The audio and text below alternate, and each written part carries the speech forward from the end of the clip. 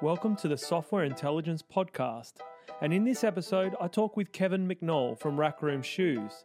Pivoting from physical stores to pure digital during COVID times makes for an interesting story, especially when you're competing with the retail giants. I'm really excited today to have a customer that we've been working with for a number of years, and that's Rack Room Shoes. Rack Room Shoes, we had present at our Perform event in January. And if you think back to January, you think 5 months ago, man, has the world changed? Obviously, COVID impacted everyone around the world. And if you think about a retailer like Rack Room Shoes, who's one of the leading providers of online shoes, but also physical stores, more than 450 physical stores, there had to be a significant pivot in their business. And I'm thankful to be joined today by Kevin McNall, who is the Director of Digital Projects and Practices at Rack Room Shoes. Kevin, welcome to the session. Thanks for having me. It's a pleasure to be here again. How significant was this COVID-19 for your practice? If I can ask you sort of an obvious question off the bat. Yeah, I mean, the digital business side of our business really thrived from it. Frankly, I mean, as you mentioned, we are traditionally a brick and mortar retailer with 450 plus stores for our Rack Room brand and over 70 locations for our Off-Broadway brand. And largely those, all 100% of those stores had to shut down to the public for a period of time. And during that time, we saw a shift in our business and a shift in the shape of our business to the digital revenue channels that we provide to the customers. So, that was really the biggest change for us and thankfully, our stores, our business, we fulfill 100% from our stores. We don't have a centralized distribution center. So we were lucky enough that we could keep some of our stores, a good portion of our stores, open to our employees, unfortunately not to the public, but to our employees to continue to fill customer orders out of that store's the location and inventory. There's two really interesting parts to that, actually. There's one in terms of like, the first part is like, how quickly did you have to pivot? Like, I mean, this all hit us really, really fast, and it did to some extent feel a little bit like panic stations. Like, take us inside the maybe the management team or your thinking personally of like, what was the reaction? How quickly did you have to transform? Yeah, I think, all of us were just having to be reactive, exactly as the word. There was really not a way to plan for this. And so we were reacting locally in some cases, as some stores were closing early until in certain areas, maybe some didn't close at all until the very last minute. And then we had to react regionally as well. So during reopening, because different states had different regulations in place, and so we were having to try to come up with, well, what are the what's the minimum requirements that we can put across all of the stores, so it just makes it easier for us to manage too. So it has literally been a reactive business. Retail is in sort of general, right? And so this was, I guess, maybe years and years of retail have hardened us to be able to be this reactive. But which that was really it. Like, how digitally were you ready?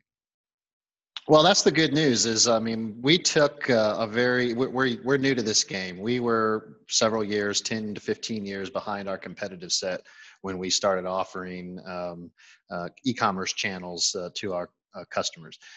But we took a very deliberate and intentional approach to the user experience from the very get-go. And in fact, we sort of had three principles that we keyed around for the success of our user-centered design approach. And number one was early and continual focus on users and their behaviors. And then number two is getting empirical measurements of those said behaviors and acts, so having reports that we could actually measure against. And then number three was iterative design.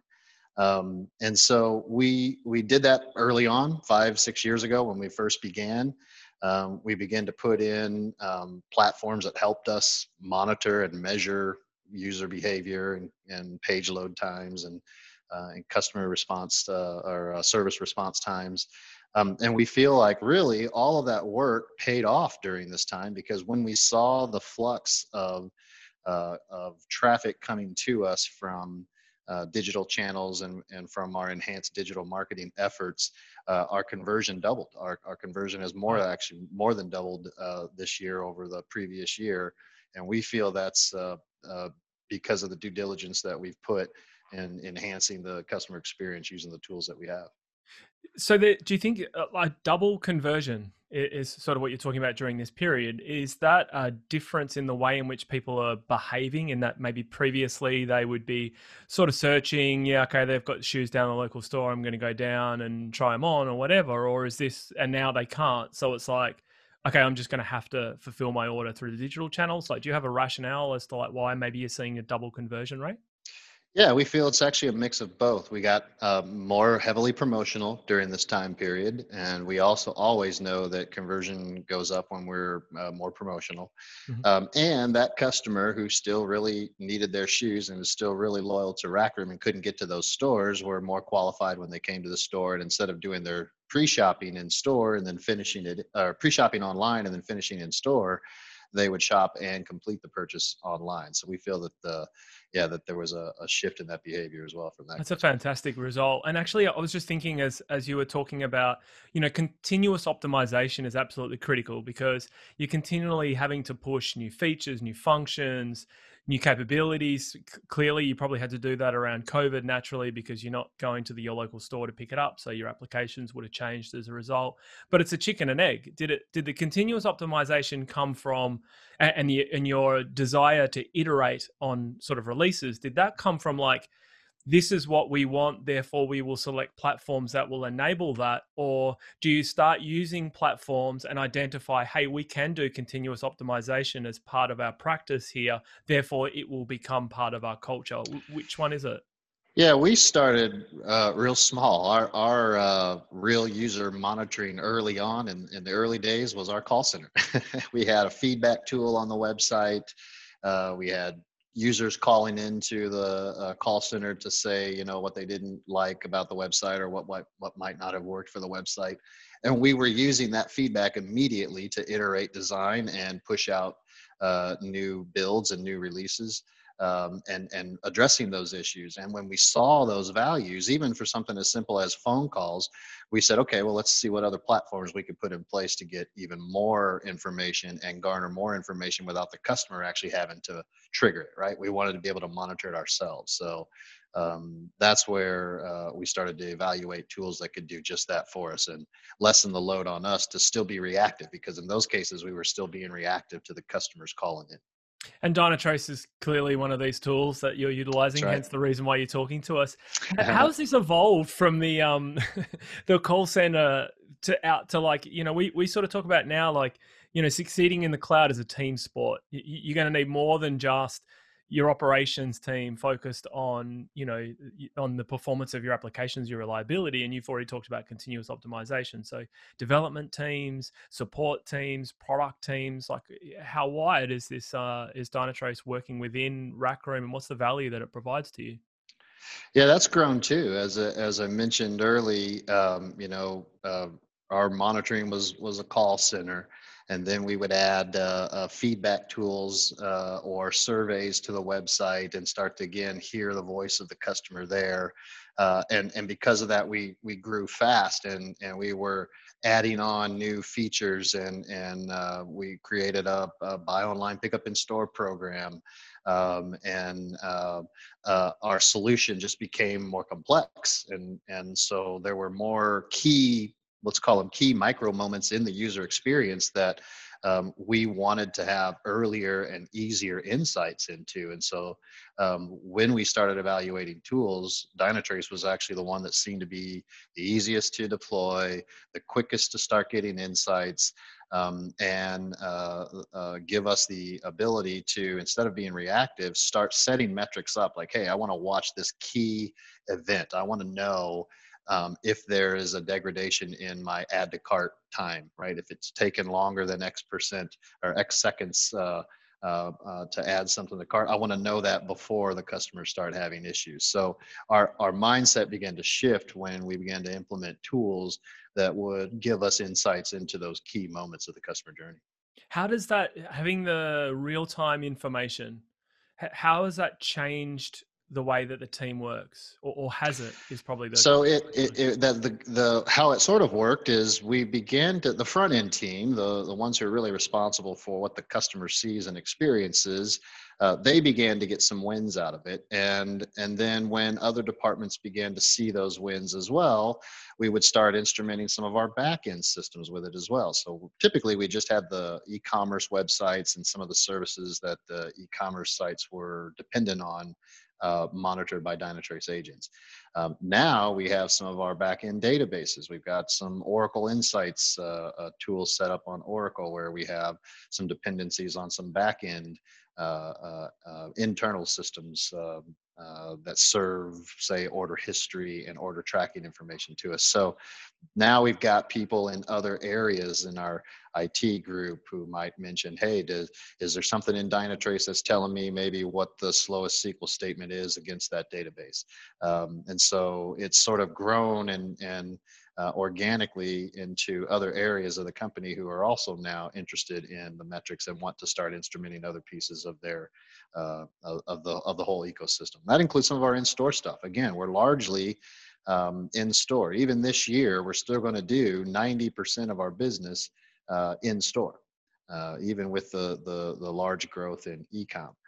Typically, we run, say, 4 or 5% of the total business. So even if we grow to 10% of the business in our digital channels, we're still largely in store, and our systems there, don't have the same type of monitoring. So we have already doubled down on our host units and added more digital experience management units so that we can do just that. Yeah, and when I was looking at your story, it really was a case of like everything from your infrastructure all the way through to the end user experience. But even getting off the technology for a second, just thinking through your actual business model, you want to buy a pair of shoes. It's a challenge because you kind of need to try. Look, I'll be honest with you. I have wide feet. I'm not going to say they're grossly enlarged, but they're wider than the average human with a much higher arch, and that means I typically need to try the shoes on. So that's a challenge. That's right. Yeah, that is. And there are tools out there that, and some of our competitors have them too, where they have fit security features. There's a couple of platforms out there that come to mind that allow you to put in your favorite pair of shoes that fits Mhm. you perfect, right? You wear Nike size 11 and a half, and this specific style fits you perfect. And then what it can do is go out and look at what other products fit that same last or that same kind of 3D model of the inside of that shoe, and give you some confidence that even without trying it on physically, that it's going to fit you really nicely when you actually get it. Yeah, which is exactly how I behave with any sort of clothing, to be honest. um, Mhm. but just for a second, help me understand. You're How are you feeling? You're like personally. I often like to get the reaction of like, we have people, we have customers that sit at the core of digital transformation, and I think the scenario with COVID meant I've always thought that, people that look after the digital services or the application engineers or the infrastructure, basically anyone that's holding these digital platforms together, are the most important people in any company at the moment. And I think when COVID hit, the reality really struck that it's like you're it. You're like your systems are now all that you can possibly do really to make sure that consumers continue, and that I would assume in some cases has visibility all the way to the CEO. And how are you feeling as someone at the core of that digital transformation? Do you feel more pressure? Do you feel confident? Like, what's your reaction at the moment? Yeah, I mean, I feel that especially at Rack Room, our digital transformation is gaining momentum, and I think again, largely that's because of the successes we've been able to show in the past 5 consecutive years in this area. I think the shift lately, because of our global situation, has added some confidence. And actually, we sort of had we had some pretty big issues, outages in this past holiday season. So last holiday, 2019, before the COVID lockdown, we had significant outages during our holiday season. And so this year, what we said is we were going to back off doing some of the customer facing features, and we would spend more of our efforts on stability, and Hmm. that's paid off as well. I think now again we've had a slight increase in traffic, but the behavior has changed, and as I mentioned, doubled conversions during this time period, and an increase in revenue of about the same, and that has that's really shown that for the company that we've done the due diligence work to make sure that we won't have these issues during our heavy holiday season this year again, and moves us forward to building what we hope to be 10% of our total business through digital channels. So I think the company's getting more confidence there. They're willing to invest more in that area, including looking at our entire retail ecosystem. That includes our in-store point of sale, the systems that we use to process payments, the engines that run promotions. Today we do promotions on our point of sale registers through a different business rule engine than we do promotions on the web. We try to come to the same conclusion and the same answer, but they're different rules engines. So we're looking at the entire ecosystem, and it's starting with the CEO and the CIO, and they've bought in. They know that this is where we need to go. They know that we need to bring digital into the store. They know that this needs to be a seamless experience. And so I'm feeling that we're positioned very well. Our history and our level of success over the last 5 years has bought us a lot of favor. And during this time, I think the company, all the way up to our parent company in Germany, is sold that digital needs to be a priority across our business. It sounds a lot to me in talking to you previously and also now that that culture plays an important part of this. And the more I talk to other customers, it seems increasingly so. If you're going to have a culture of continuous optimization and continuous transformation, you just shared a story then of where you learned from things that had occurred in the past. Therefore, as humans, we learn from our behaviors. And then, I think also as part of this, and then you can improve, but also part of this COVID thing is it's a moment of reflection. And so it's a moment where you're like, if we're going to change, how are we going to change? And is there a spike in the way we change, or is it more, are you feeling almost sort of like the clarity of like, we have a great culture in place, we have a performance optimization culture, we can ride this out? Yeah, I think for us it's the latter. I think we've gotten a clarity, even with our management team, who are realizing this team, our collective team at our corporate headquarters continues to be productive, even though very few are going into the office on a regular basis. There's a few going in, but again, we are not really 100% open. Our corporate office is not 100% open yet, although some of our stores are. So I think that has added some clarity. Just the adoption of remote teams has been more readily accepted here at Rack Room during this time as well. And so I think, yeah, for us, we feel like our lenses are clear. We know our direction.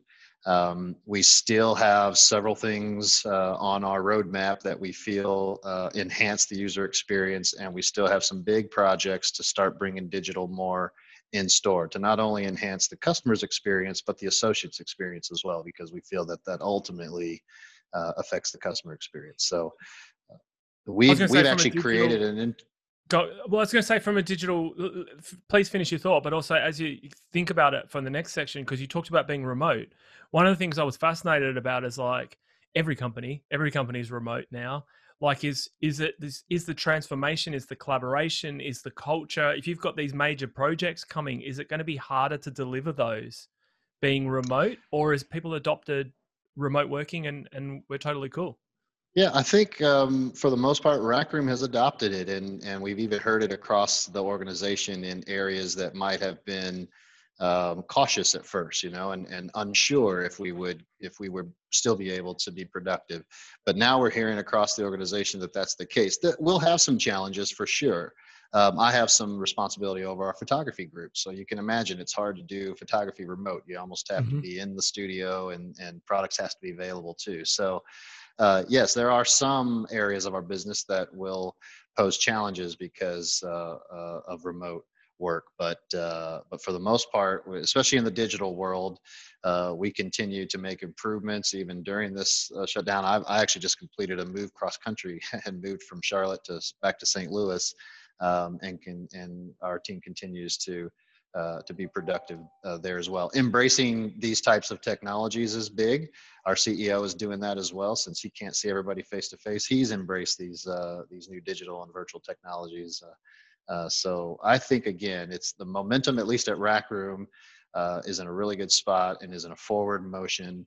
And I believe we have the buy-in from our leadership to really turn the corner here in the next 2 to 3 years. Kevin, are you a rare breed? You've gone from talking to me about SQL statements to conversions to overseeing photography. That they don't normally sit in the same sentence. I love my job. I'm ADD by nature, I guess. My title, I think, helps spread me thinner like that. Digital projects, I think, touches everything. I've done some video editing in my past. I have done just about everything that you can imagine that's touched some sort of digital device, and I love it. I love it. It's not a job. It's I get to go to play every day. iOS versus Android?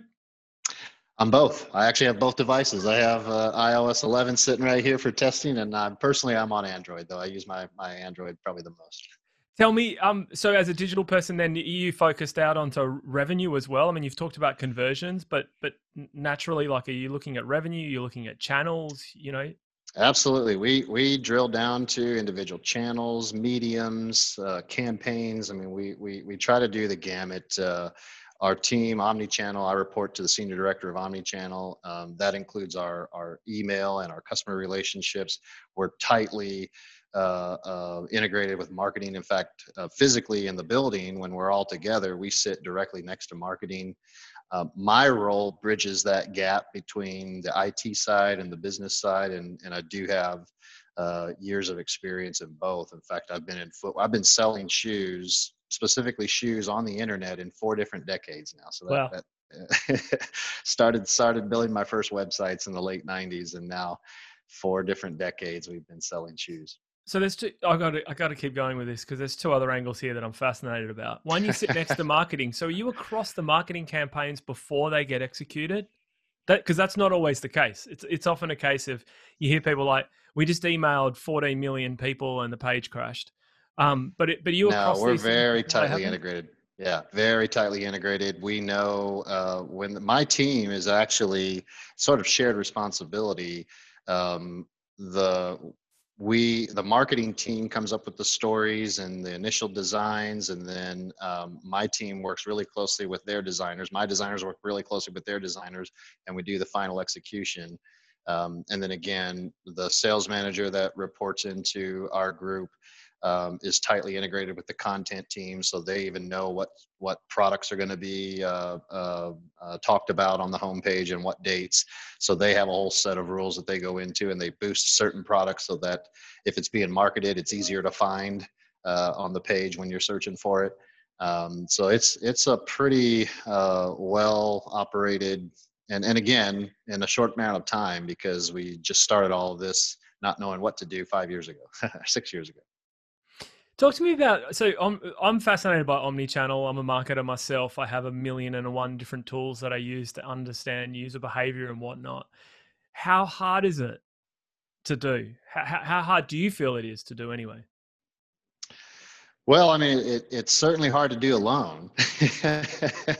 It takes the whole organization, and it takes buy-in from the top, and I feel like we have gotten that. And again, I think it's my role. I walk that line between the business side and the IT side And I enjoy that part. So for me, it's not hard. It's sometimes it takes a while, right? When you're in an organization that was largely brick and mortar, and you start to move in this direction.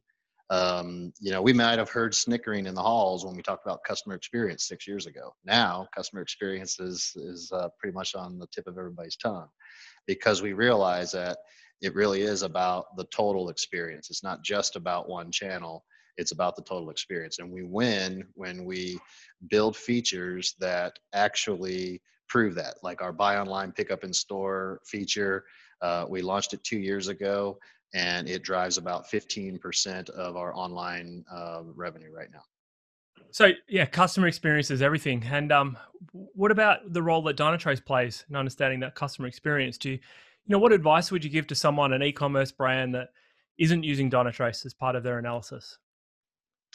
Yeah, I'll tell you. I mean, we evaluated a lot of different application monitoring tools before we landed on Dynatrace, and what I would say is, it was just the easiest one for us to deploy. The one agent starts to identify the services and the protocols that are on those servers immediately, and we start getting insights.